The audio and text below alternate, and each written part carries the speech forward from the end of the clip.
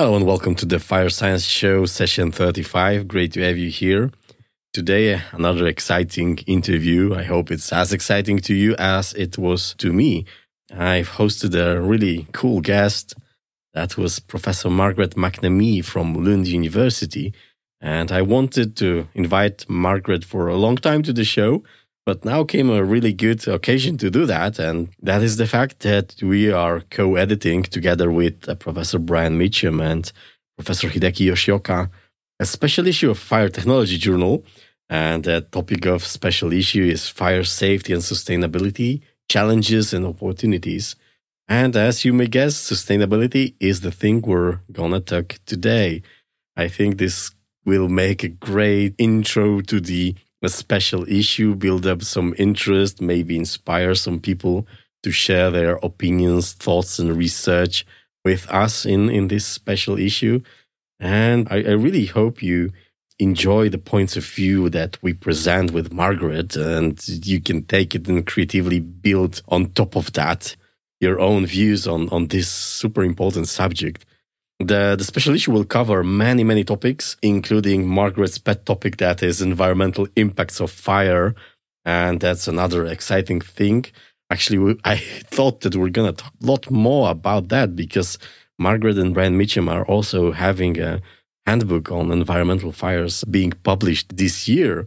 But as you'll see in the episode, she dropped a bomb on me with a circular economy, where the industry will go with the sustainability goals and how we should change to make fire safety an important piece or a cornerstone of sustainability.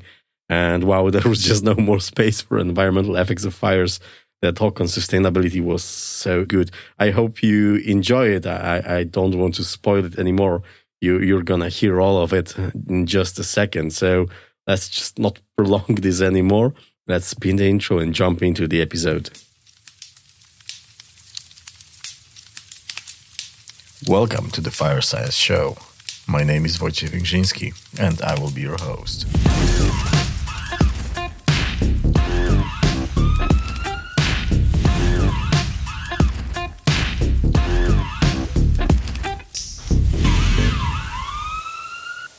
Hello, today I'm here with Professor Margaret McNamee from Lund University. Hey, Margaret. Hi, Wojciech.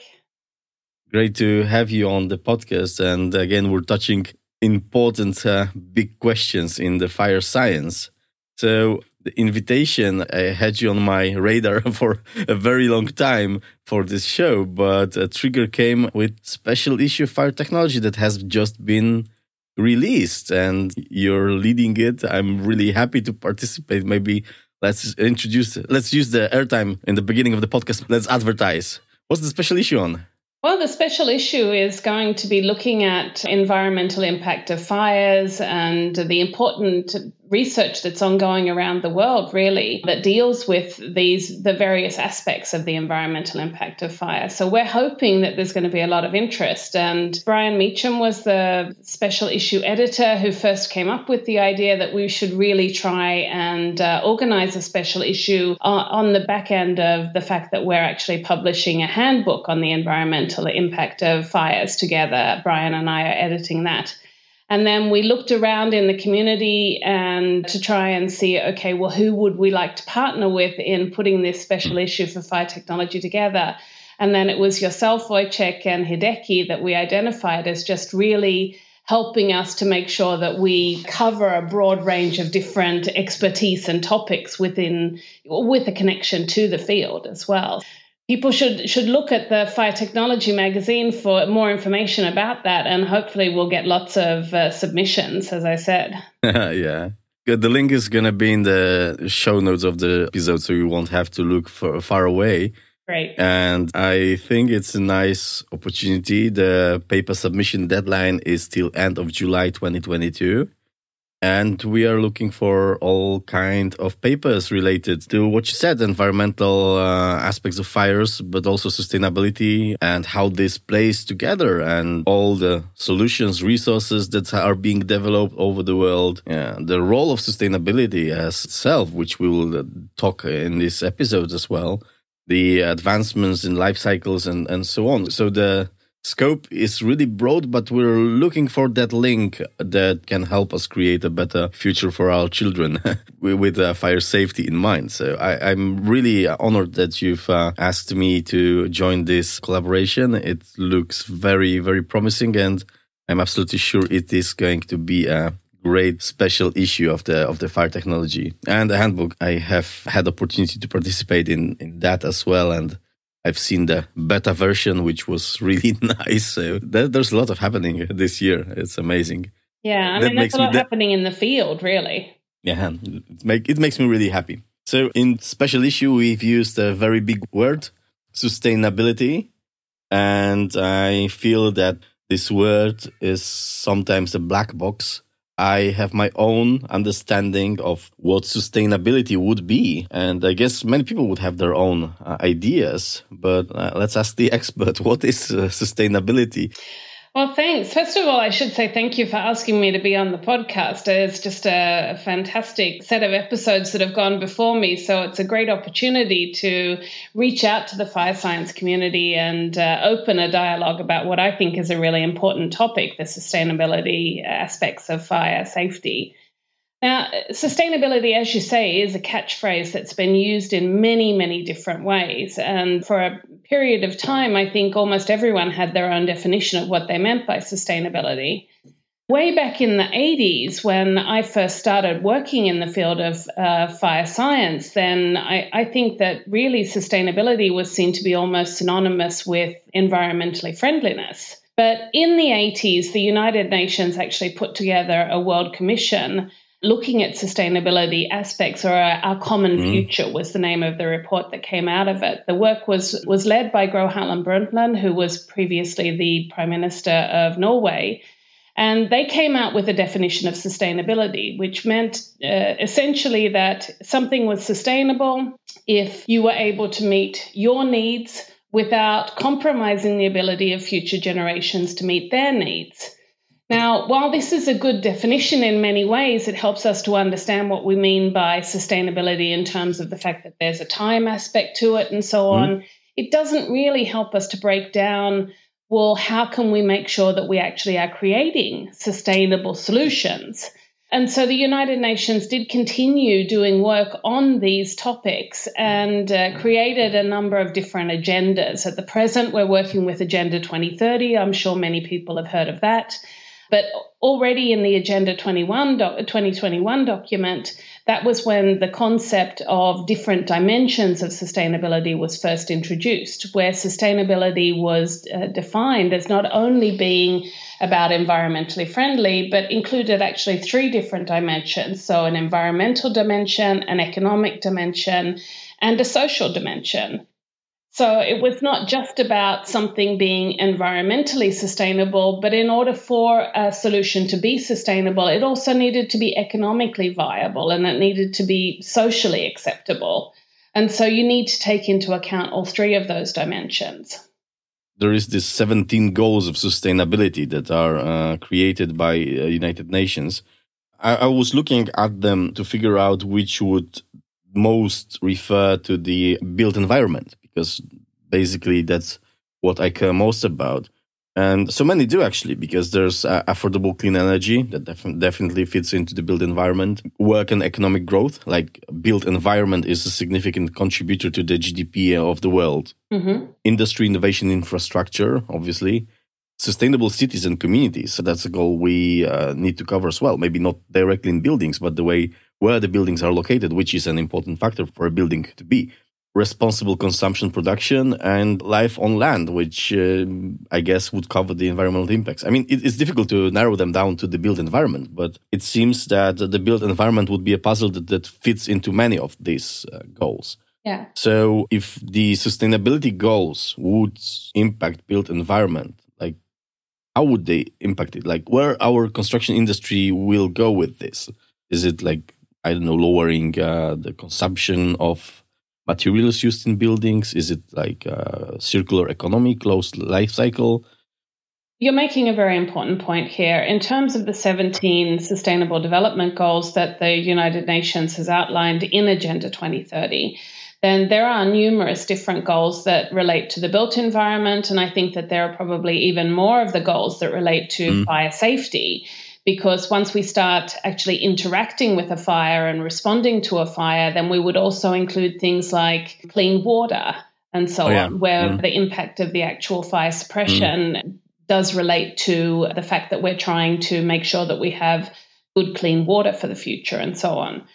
But all of the sustainability goals that you mentioned are, of course, related to the built environment. And what we've seen in recent years, as, say, the building community is trying to move into a more sustainable type of built environment, then they're taking a number of different sustainability objectives into account, which are sometimes related to the SDGs, but sometimes just related to trying to be sustainable in general. But things like reducing climate change is a typical sustainability objective, which is also related to one of the SDGs. Improving health and well-being, that can be indoor air climate, it can be the materials that are being used, different things like that. Protecting water resources, improving biological diversity, promoting sustainable and renewable energy sources, promoting sustainable economic cost associated with buildings and so on. I mean, we have a number of different sustainability objectives that we put forward as we're trying to develop a sustainable built environment. A focus for this has probably been the idea of having zero energy or positive energy buildings, for example, that we've been working with for a number of years. And, I don't think that we should argue that this is something that we don't want to do. We do want to have zero energy buildings. We do want to have positive energy buildings. We do need to reduce the climate impact of our built environment. But we want to make sure that we're doing that in a way that is not going to be increasing the risks associated with the built environment. And this is where I think that we've been missing the mark a little bit. As we've been trying to create sustainability and been increasing, say, sustainability objectives in our built environment, we've not been making sure that we take into account the impact that those sustainability objectives may have on, say, the safety objectives that we've had from the beginning. And so that's when we create things like what happened in the Grenfell Tower, for example. And it's an example that we often mention, but it's not the only example of a building with combustible insulation that's been put in place in order to reduce or increase the energy efficiency of the building. I'm afraid the biggest fires are still ahead of us because due to the low probability of the events and the way this is all new things that we've just built. Yeah. It sadly may take time for the big tragedies to develop, and we certainly have created a lot of, let's say, challenges for ourselves with this blindsided vision of just narrowing down to one goal. Yeah. You've mentioned that in the beginning, like sustainability would be synonymous with the environmental aspects. And if you frame it like that, it may be actually easier to make your building sustainable if you narrow it out just to the environmental part, because you can just use sustainable materials and you can figure out how to insulate the hell out of your building, put a lot of energy generation on top of it, and you're done. But what you've created is probably a net zero energy building, but it not necessarily is sustainable.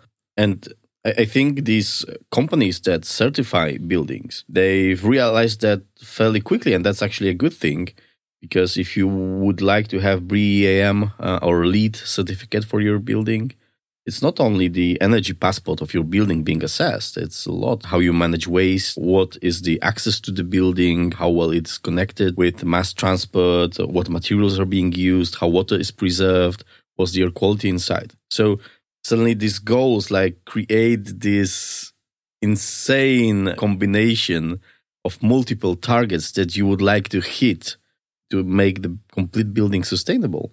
And in every single of these aspects, there is some sort of innovation involved. And now what you've said is very close to my heart, that we sometimes pursue this without thinking about limiting the risks. We create solutions that would expose us to the risk of fire. And now, how can fire science become a relevant partner in this sustainable discussion? Can we jump in and say, hey, so sorry, but you forgot about the fire. It's going to burn down. We need to do that, because I have personally a feeling that it doesn't work out for me, at least very well, to be this annoying guy who says it's going to burn down. How can we talk with these actors to make them more sensitive about these issues? And there are a lot of points that we can discuss related to this, really. Yeah, I think one of the key issues you're talking about is the fact that we're just still working very much in silos, where we have the architect is working in their silo, designing what they think is going to be an aesthetically acceptable or at least interesting building or whatever. They're working on their different objectives. The fire scientist is working on the safety objectives. Maybe the energy efficiency guy is working on the energy efficiency objectives, and so on. I mean, there are a number of different engineers or disciplines that are involved in the development of any building. And what I think is important is that we start breaking down these silos between the various disciplines and making sure that we have an iterative multi-parameter optimization problem that we're using when we're defining or designing some of these buildings. And in some recent research that I conducted together with Brian Meacham, then we did some work on developing what we called safer buildings concept, which was sustainable and fire resilient buildings. And in this case, we were working on the concept of sustainable buildings, making sure that we've got a number of sustainability objectives, which are the objectives that, say, the various green building certification systems are using.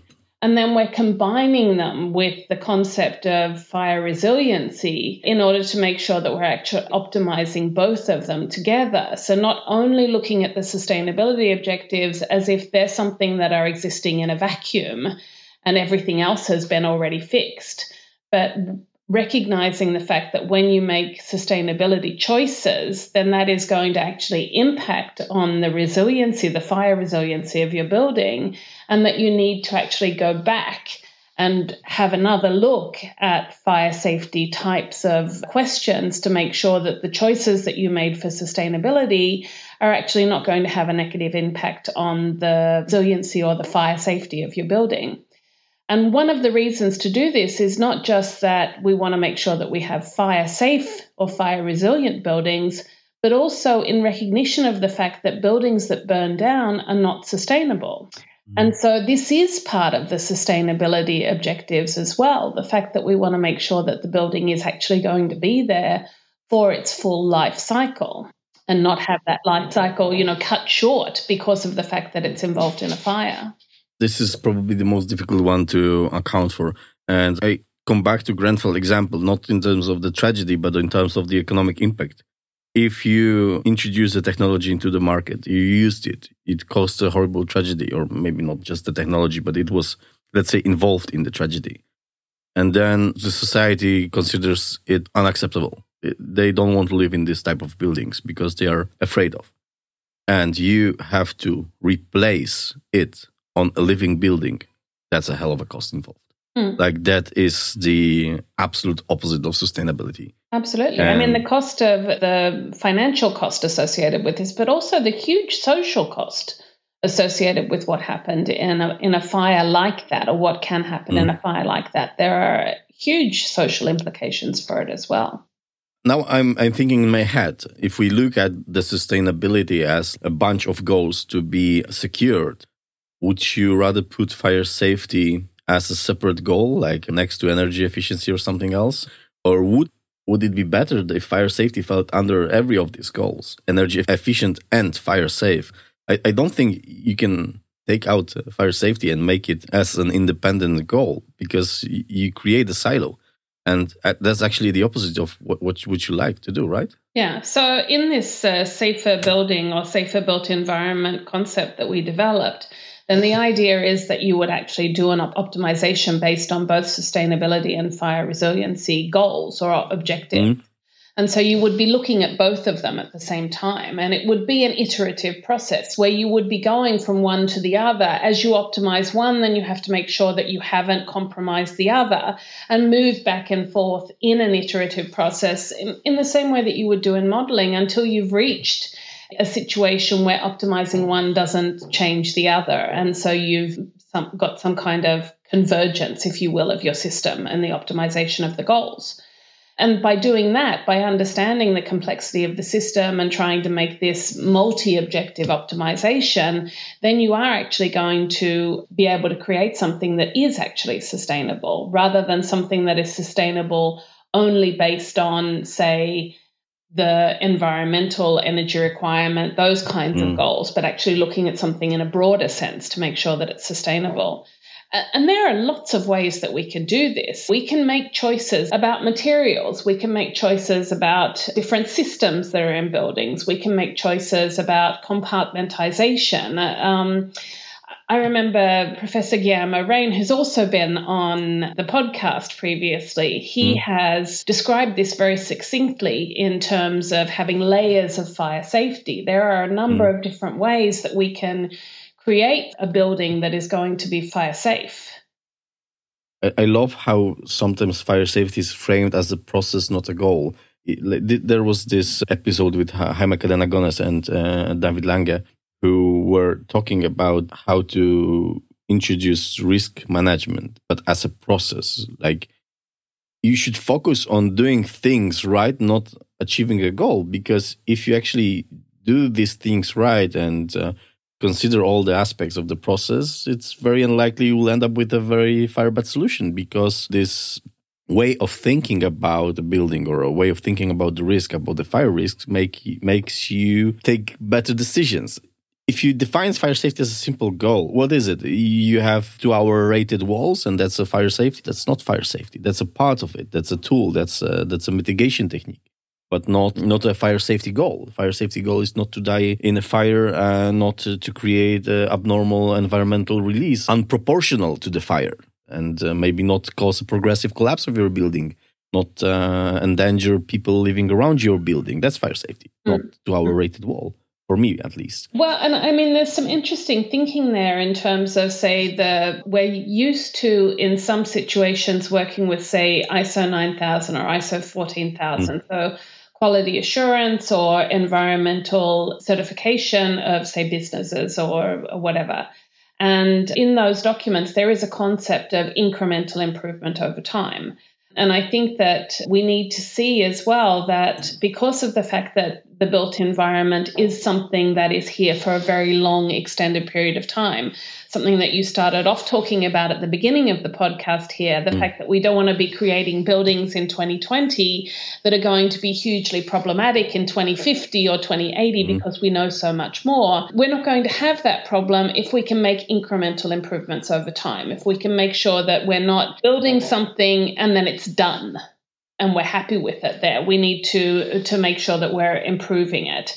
This is also part of the sustainability concept, the fact that one of the ways for us to improve sustainability of the built environment is actually by increasing the amount of reuse that we have of our built environment. So we typically say that a building has a life cycle of, say, 100 years. But in fact, we know that in 2050, for example, in Sweden, the Swedish Housing Commission has put out a document that says that they expect that around about 80% of buildings that exist in Sweden in 2050 are already built today.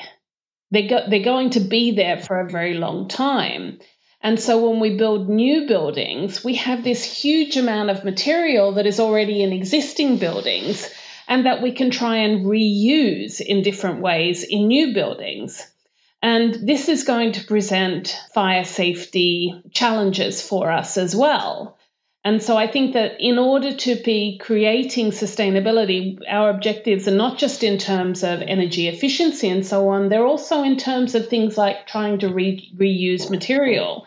You were talking about trends before. I think this is one of our major trends at the moment, is the fact that we're going to have an increase in the amount of material that have been products that were developed maybe 10, 20, even more years ago that we're wanting to reuse in modern buildings. And how do we ensure that this isn't just a good choice from a sustainability point of view because we're reusing material, we're not having to produce new products and material all the time, but making sure that they're also a good choice from a fire safety point of view without having to retest materials because they're not in a production line. So there are a number of the challenges that we need to be dealing with here in terms of being able to create a good, sustainable built environment, not just a building, but the actual built environment itself. You're venturing almost into circular economy where Absolutely. the materials are being reused. And I'm not sure how much of that you see in the fire safety, but you see a lot of that in concrete, where the use of things like fly ash, the products of energy production in coal power plants, is now insanely used to an unprecedented scale as a part of concrete mixtures. And my mentor, Professor Czernecki in ITB, has said many times, it's not that the concrete needs fly ash. It's fly ash that needs concrete to be removed from the environment. Yeah. And I assume with this concept of circular economy, we will see only more and more of the reuse of these materials. And I don't know, there are things that are easy to reuse, like rebar you can turn into fibers and use them in fiber-reinforced concrete. Some other composites you can use as aggregates for concrete. So we'll see where it goes. However, I have this, when you said that, I had this horrible feeling like, damn, we have it easy to reuse the materials used in the 80s. But people, if they want to reuse our materials in 2050, they're going to have a bad time because our materials became so complex. And that is, in a way, frightening, I wonder, so do you think today we should be considerate about will our materials be able to reuse beyond their life? If you look at a facade, the lifetime of facade would be, 20, 30 years? How would you judge a modern facade? I don't give it more than 30 years. So what's going to happen with that afterwards? You're asking questions that I don't think we have answers to at the moment. But if we put this into a really general context, then we can talk about, there are many different aspects of sustainability and fire resiliency or fire safety that we could talk about. But if we start off here in terms of, say, a circular economy, what we've worked with previously, traditionally, is that we've had this take, make, dispose type of culture where we've had this linear economy. And we know that's not going to work over time because we just do have an endless amount of resources that we can use. So we do need to have some kind of circularity, if you will, in our society. And so the built environment has really been working hard or the building sector, if you will, has really been working hard in trying to go from a linear economy into something that is much more circular. But it has a whole lot of challenges associated with it. And one of the challenges associated with it is the fact that I know the statistics for Sweden, but I assume that Sweden is not so different from many Western countries. But in Sweden, at least, the building sector is the major producer of waste in our society. And a huge amount of waste is produced from various parts of the built environment. And of course, the majority of the waste that is being produced is from this 20% of new buildings, which is being built all the time. Right. And there are a lot of existing buildings that are being renovated and so on over time. And they provide a resource for material. So in the waste that's being produced, the European Commission has put together something that they're calling waste pyramid. It can be called a waste stairway, where they're talking about there are a number of different ways for us to be able to reduce waste. And I think that many of these different ways to reduce waste actually have fire safety implications. The best way to reduce waste is to actually avoid producing it in the first place. So to have better flows of material within your project, to reduce the amount of waste that you're producing from the get-go. If you can't do that, then the next best way of reducing waste is by reuse. And by reuse in that context, I mean actually not using fly ash or not crushing concrete and reusing that as ballast in roads or something like that. I mean actually taking a door or a window or some kind of bricks is a system that we can work with, that we have actually CE marking of reused bricks in the European Union. So using products with a minimal amount of cleaning and rejuvenation and so on, and then reusing them in new buildings. If you can't do that, then you can do recycling. And recycling can be, it can be energy recycling, it can be material recycling. And this is where you're using fly ash in new concrete or whatever. But you're actually going back to the manufacturing stage and reusing material to manufacture new material, if you will. And then finally, if you can't do any of the above, then you can put it into a waste facility and bury it somewhere. But obviously what you're trying to do is reduce as much as possible that just goes to a waste deposit facility. And in reducing the amount of waste that's produced, it doesn't really have any fire implications. But the other two main streams, the reuse and recycling streams, both have very serious fire implications. And we can go into all of the details of all of them, but I don't think we can do that in an hour. So we'll have to come back and do that in another podcast. But if we just talk about the reuse, which is an area that I've been doing some research in, then there are a number of things that we need to do in order to be able to facilitate reuse of material. But what happens if you can get a large amount of reuse of material, then you can actually reduce the carbon footprint of your buildings, whether they're being renovated buildings or whether you're producing totally new buildings. But there are a whole lot of questions that we really haven't solved in order to be able to do this in large scale. And if we specifically look at products that have some kind of fire safety requirement associated with them, then we're really in a situation where it's very difficult for us to be able to do large-scale reuse of products. One of the things that is clear from some of the research that we've been doing is that if you have products that are part of the actual structure of your building, if you have cement elements that are part of the structure of your building, or if you're looking at wood that is part of the structure of your building, the bricks and so on, things like this that actually have a huge amount of environmental impact, then by reusing them, you can actually reduce the environmental impact of your building significantly. But then you need to make sure that they're still fire safe in this new reuse. And so we need to develop new methods in order to be able to assess the fire safety of these different types of products and materials in a new situation where they're not part of a production line. Our typical assessment of the fire performance of these products, it just doesn't work. And so we need to try and develop this. And I think that there's a lot of interest in this area in the building sector, at least in Sweden at the moment. We have some ideas about, say, participating in some case studies where we're actually looking at specific building projects and seeing, okay, well, how do they solve these things that need to be solved? How do they do it on the fly to see if we can learn something about that? And then apply it to a methodology that doesn't need to be done on the fly, but can actually be implemented large scale. We've started with the big question, what's sustainability?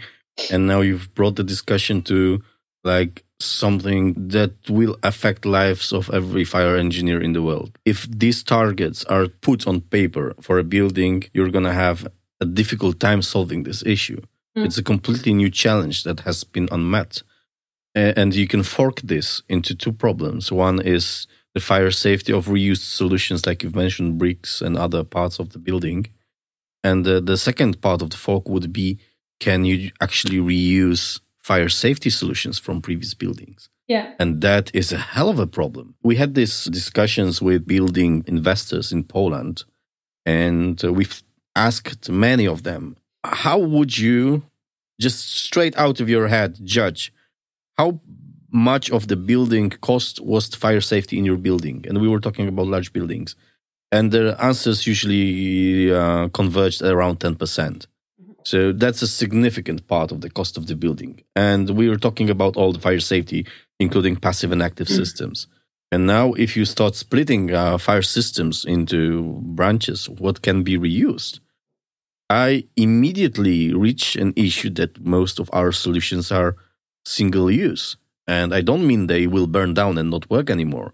But basically, every solution that you would apply on other solution is a single use. You cannot reuse intumescent paint, or at least I cannot figure out a way to do that. You cannot reuse the sealing joint or sealant for a pipe that's been wrapped around the pipe. Hell, you cannot even reuse cables. That's, you can recover the materials from a cable, but if a cable was cut, you cannot take that cable out and reuse it in other building easily or without raising questions for safety. And cables would be a significant part of the installations. I wonder if manufacturers today start looking at 2050 or 2030 and think, can we make fire-safe solutions that are potentially reusable and make a business out of it? Because it looks like such goals will be posed more and more. I don't think anywhere soon we'll go, screw the planet, let's go back to wasting. If it's going to end up, we're going to have fun. No, I don't think we're going to go there. I certainly hope not. I hope not. After this Netflix movie, this doesn't look as an impossible scenario, though. Yeah. No, let's finish this up with a party. I hope we don't go there. But you're right. But I think that one of the problems that we have is that a common way of looking at things is what are the problems, as opposed to what are the easy things for us to do to start with. And certainly there are some types of fire applications or fire safety solutions that aren't going to lend themselves to reuse. But I think that there are a lot of fire safety solutions that, at least with a little bit of rethinking in the way that they're implemented, they could easily be reused. And one of the things that we're talking about in this field, which is not only related to fire safety solutions, but could certainly be related to fire safety solutions, is the concept of design for deconstruction. So when we're actually designing the building, we put together the different solutions that together make up the building in a way that it would be easier for us to actually dismantle the building at some stage towards the end of its life cycle in order to be able to take the various pieces of the building out and reuse them in a new building. And there are a number of things that could be done better in order to be able to improve the design for deconstruction. If we had a standardized size for concrete building elements, then it would be easier for us to actually, and if they were put together not by actually cementing them together, but that they were screwed together or something like that, then it would be easier for us to actually deconstruct the building into a number of standardized element sizes and then be able to use that in a new building. And the same thing could be said for a number of different products that have fire safety requirements put on them. Doors and windows, for example. Now, they're a very, very small part of the carbon footprint of a building today. But if we start, say, reusing certain parts of the actual building structure, like the concrete elements or something like that, then that would be removed from the overall carbon footprint of the construction. And then those things that are only a small percentage today would be a much greater percentage in the future of the overall carbon footprint. And, reusing fire safety doors or reusing different types of glass structures in new buildings, if the product is designed in order to be able to be removed easily from an existing building, it's doable. I think that some of the things that we need to solve are, how do we ensure that the performance is acceptable? If we've got a building that was built in the 60s and it's got a number of different doors, do we want to reuse those doors? Can we reuse them in a new building? Maybe we can't reuse them in the boundaries between the different fire cells, but maybe we can reuse them as a door somewhere. Decreasing their functionality, but still being useful at some aspect, Yeah. So, you can do some downcycling, still reuse the product, but maybe not reuse its full functionality that we had designed it for to begin with. But that won't necessarily be necessary, because it may be so that we can actually assess that the design that was used 50 years ago is actually still creating something that's acceptable in terms of performance today. But we need to have a methodology for doing that assessment. Now, in a project that we recently completed here in Sweden, looking at these questions, then we were able to determine that, in fact, the building regulations that we have here in Sweden, they do allow us to do this. We can't use prescriptive design. We'd have to use analytical design types of methodologies in order to be able to set up ways for us to assess the performance of the materials that we're wanting to reuse. But the existing regulations do allow it. We just have to rethink the way we're applying them. I'm smiling because when you've mentioned that we need to standardize the block sizes and so on, the immediate thought I had, God damn it, communists were right. Because that's what we had in 80s in Poland, we had these large block buildings that if you reach into your mind into an image of what a communist city looked like, it's like a bunch of these gray blocky buildings, but they were constructed like this. They had standardized dimensions of blocks that were multiples of 60 centimeters, and you could actually carve, like from Legos, you could carve a building out of them. And in fact, these buildings are still doing great. And surprisingly, the sustainability wave of the 90s has saved them. Because by improving their energy efficiency, many of the issues related to connections between the blocks were solved by securing them with additional layers of protection. And these buildings have a great future in front of them. So, in fact, they're excellent in sustainability. They were time, maybe. Yeah, they were built to be like simple, quick to assemble. But this promoted their abilities to be reused, renovated, and fixed in long term. In fact, it's like, God damn it, they were right. But I think to just put a little bit of nuance onto that, you can think in a situation where you have a number of standardized elements in your building that can be reused in different buildings, but then you combine them with non-standard elements. So it wouldn't be that in the future, I'm not saying that buildings in the future should all look the same. There are a lot of different ways that we can use standardized elements to create different types of solutions depending on what the needs are. And this actually brings me into something that I wanted to make sure that I mentioned. You mentioned David Lang and some of the work that he's been doing. I know at the University of Queensland, they've been doing some really interesting work about trying to contextualize things. Trying to make sure that we understand, what is the setting that the building is in? What kinds of connections do you have in a community? And how does this impact on safety questions as well? And I think that while David hasn't necessarily been applying it to sustainability thinking, I think that it does apply very well to sustainability thinking, that we need to remember that sustainability is not one size fits all. It is very context dependent. One sustainable solution in Poland is not going to necessarily be the same as the sustainable solution in Sweden, is not necessarily going to be the same as the sustainable solution in the US, and definitely not the same as the sustainable solution in India or in China. We need to have different solutions for different contexts. And there's absolutely a need not only to develop what do we mean by sustainable solutions that are both sustainable and fire resilient, so according to the model that myself and Brian Meacham defined, but also that are not necessarily context specific, but are context sensitive, that are going to take into account the fact that the solution may be different depending on the context that you try and apply it. So I also have this idea is a simplification of a building, a goal in a design that could bring buildings closer to sustainability. Because if you look at the modern buildings, if you go into a construction yard and before the false ceiling is put in place, you see a labyrinth of ductworks, cables, extremely complicated solutions to solve some basic issues in your building, including fire safety. And now, if you would like to design your building to be disassembled, or even if you would like to design a building that would promote easy renovation of that building in 30 years, you would need these things simple. So maybe there is a point in our design where we could maybe sacrifice some of the extreme goals we have in our buildings, like extremely ambitious goals, and in their place put simplification and this ability to perform these actions in the buildings.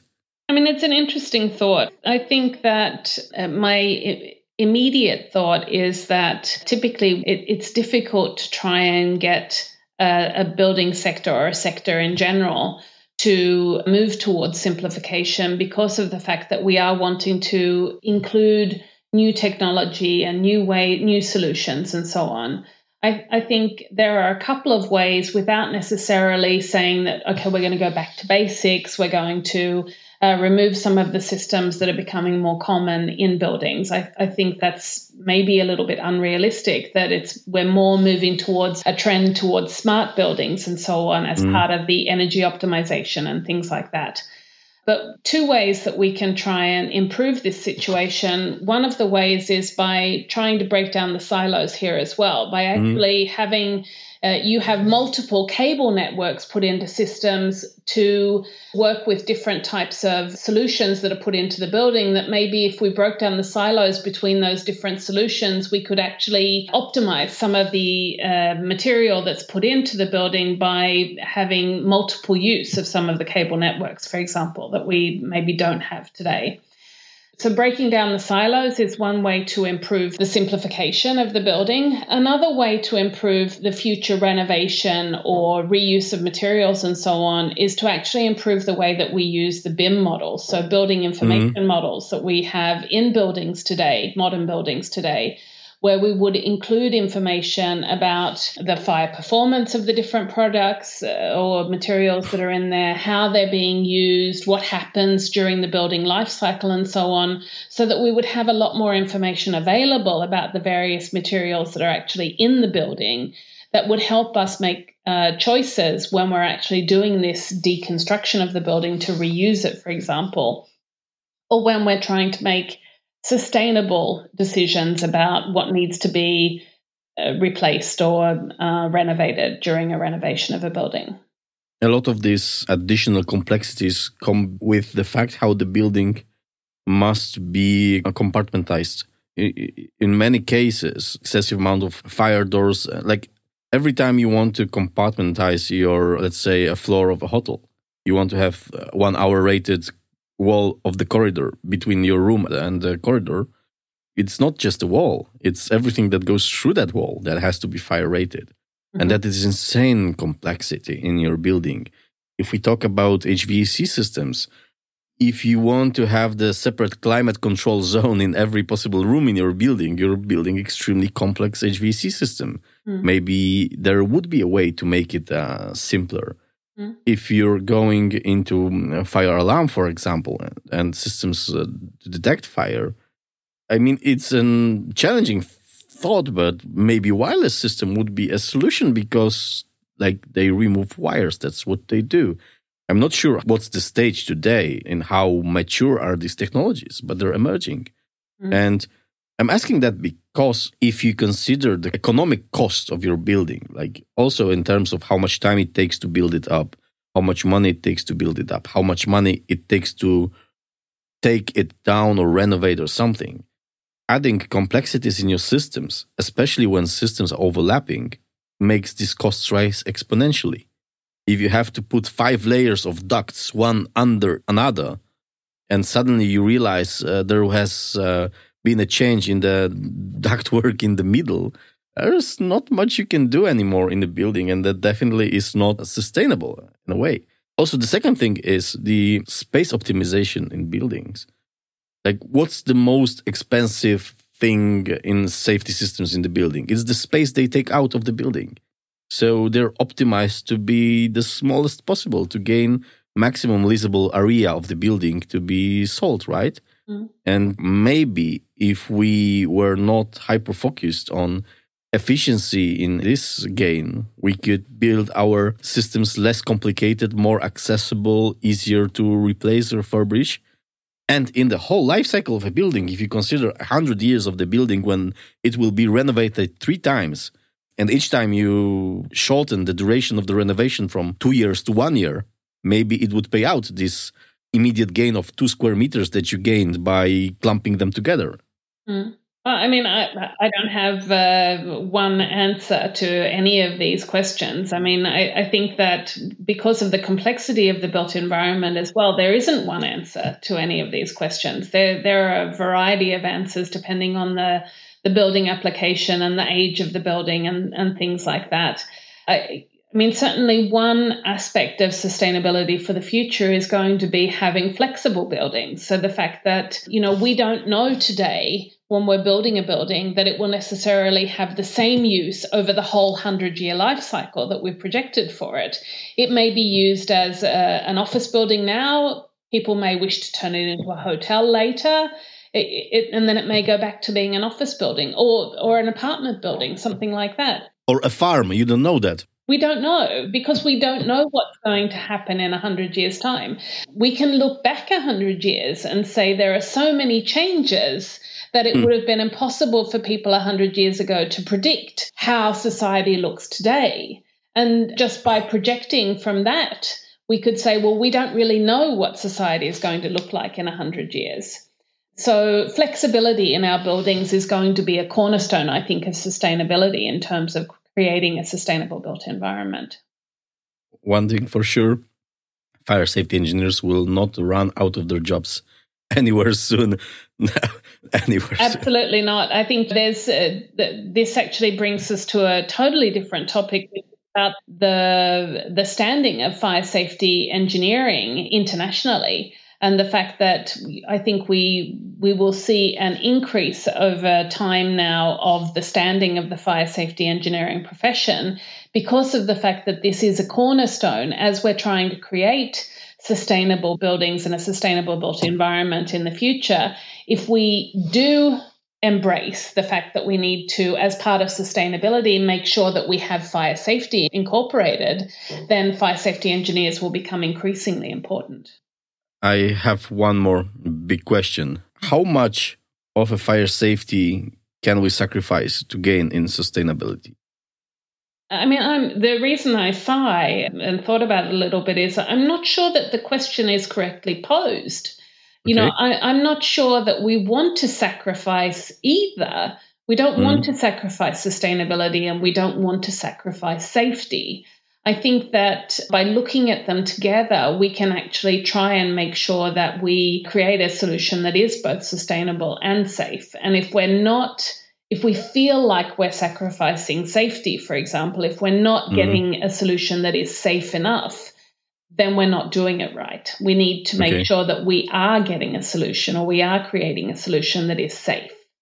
When we look historically at regulations and how we've dealt with safety, then a lot of the ways that we've dealt with fire safety, for example, has been reactive. We've had a fire incident, a regulation has been created to close a hole that we've seen that's created an unsafe solution.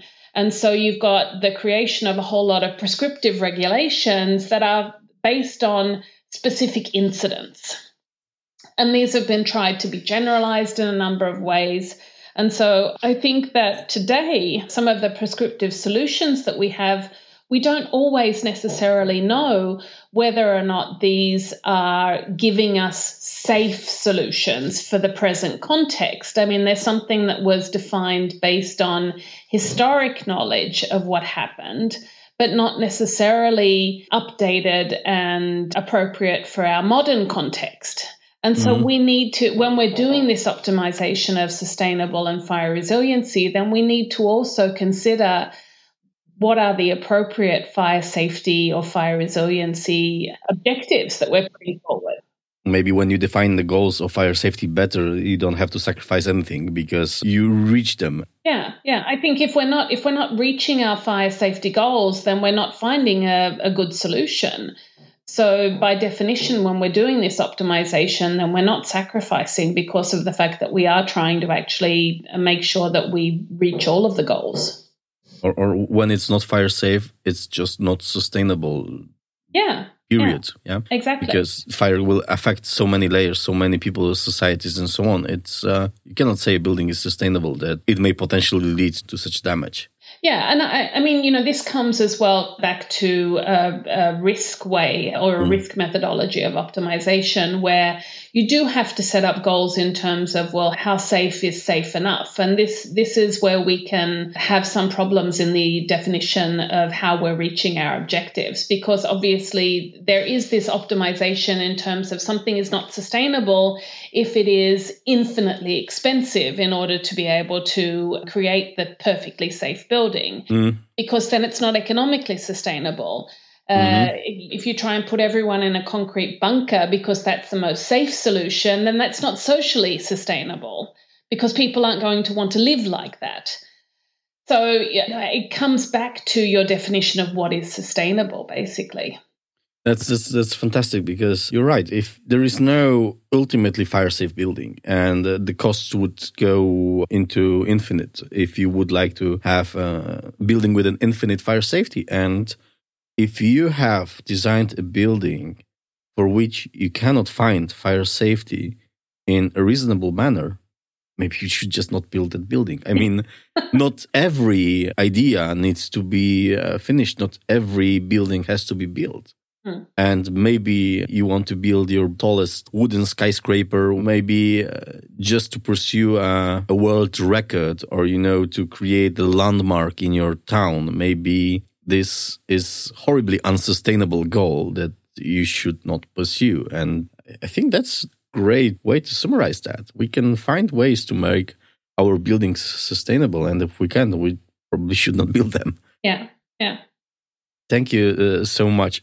And that was a great talk. It was such fun to have you on the podcast. And I'm really excited about your ventures that I have luck to participate in. I'm looking forward to all the submissions to the special issue. And I think I'm looking even more to the handbook. Yeah. I'm really looking forward to having the handbook finally come out. So hopefully around April of this year, then people can start looking for a copy of the handbook on the environmental impact of fires. I take this opportunity to thank all of our collaborators in terms of the chapter authors and everything for that as well. Thank you so much. Much appreciated your efforts. Thank you. And see you around, Margaret. Yeah, see you around. Thanks a lot, Wojciech. Bye. And that's it. For me, it was such an amazing talk, really. I'm usually quite well prepared for these interviews, and I spend a lot of time outlining the talks and what I would like to ask. But then comes Margaret. She drops circular economy on me, and my head is just exploding. How can fire safety adapt to this sustainability trend in the built environment? I thought this will be, this big topic episode where we're gonna talk about the planet and saving it for the children, and obviously important things like that. But we went down so quickly into what does this mean for a fire safety engineer and the fire safety industry. I was rejoiced by that. I loved it completely because it turned out to be so practical to myself. I view some things in a completely different manner than I did before having this interview. And I think companies like mine, which is a fire research laboratory, we have to adapt to this trend as well, and we have to adapt quickly. And there is so many new challenges coming right for us, really crazy challenges that we've never met, like reuse of complete building elements to reduce the carbon footprint of a building. That's brilliant, and that's something that is going to happen. And we have to find a way how to make it happen safely. Reuse of materials, new technologies, designing for deconstruct. Wow, that use of BIM in a wider manner, and including completely different arrays of information in the modeling as well. That's some really, really powerful and great concepts. And seeing how the industry evolves towards green certification or LEED certification, how the interest is built in sustainability goals in the construction works. And on top of that, the renovation of all the existing buildings in the next 30 or 50 years. Because if you think about lifetime of a building, they must be renovated at some point. And when we go into that, sustainability will be one of the goals of this renovation. And the final bomb, we're not really aware how the buildings will be used in 50 or 100 years. there is no way to predict what will be the occupation of the buildings. So design for flexibility is an amazing concept and something that we will need to include in our design. And that's going to be so hard because so many of our assumptions are design scenario based, and occupation is like the first thing that dictates how we design buildings in fire safety. So, wow, so many challenges for the discipline. I'm really happy I had this conversation with Margaret.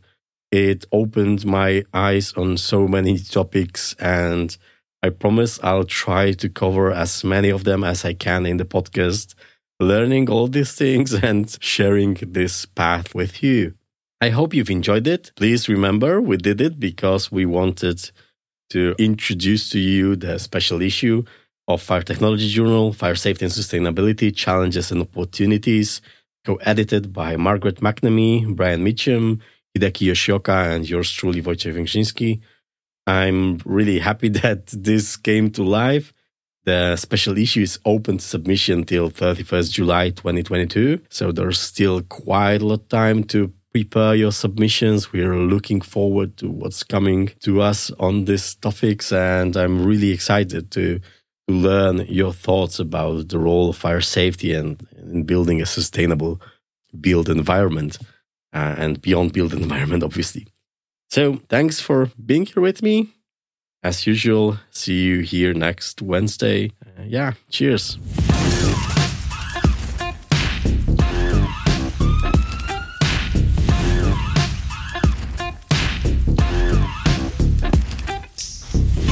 This was the Fire Science Show.